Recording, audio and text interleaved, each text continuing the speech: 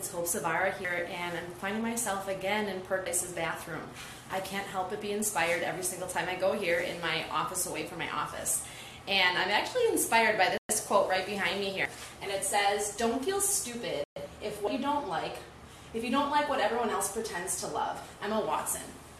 And for those of you that know me, I have never been someone that goes with the grain. I've never been someone that follows suit just because something is trendy, or because someone has a funky hairstyle, or because the moves seem really challenging.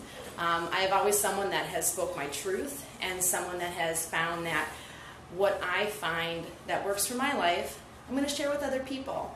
And so I really want you to encourage yourself to do that today. So if it maybe doesn't seem like it's following the latest fitness fads, or it's not following what's trendy, or you're wearing something that maybe seems outdated or a little futuristic, go with it. Be yourself. Who cares? And go against the grain, because those are the people that are going to inspire the next generation and even the people around us to go and do the same thing. So it's okay not to be a follower. Be a leader. Be a trendsetter.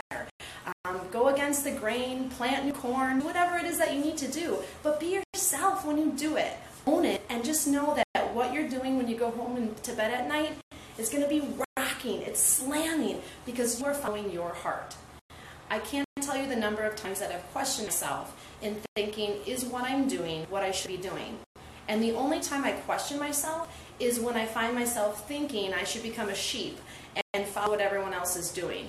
And when I start to look at someone else's pasture a little bit too much, I find that I start to question, second guess that inner intuition, that don't do what everyone else is thinking type of attitude.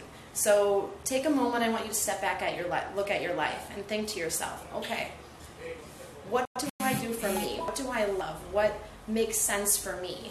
And does it go against the grain? And is that why I'm choosing not to do it?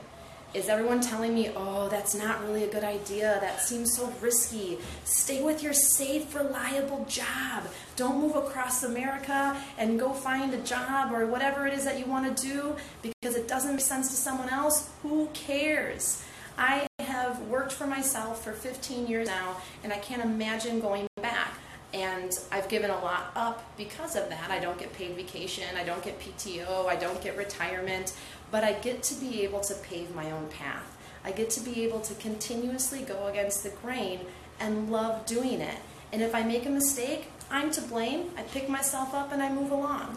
So whether or not you have the freedom like I have to do that, it doesn't matter. You can still go to the beat of your own drum. You can still pave your own path. You can still live the best life possible.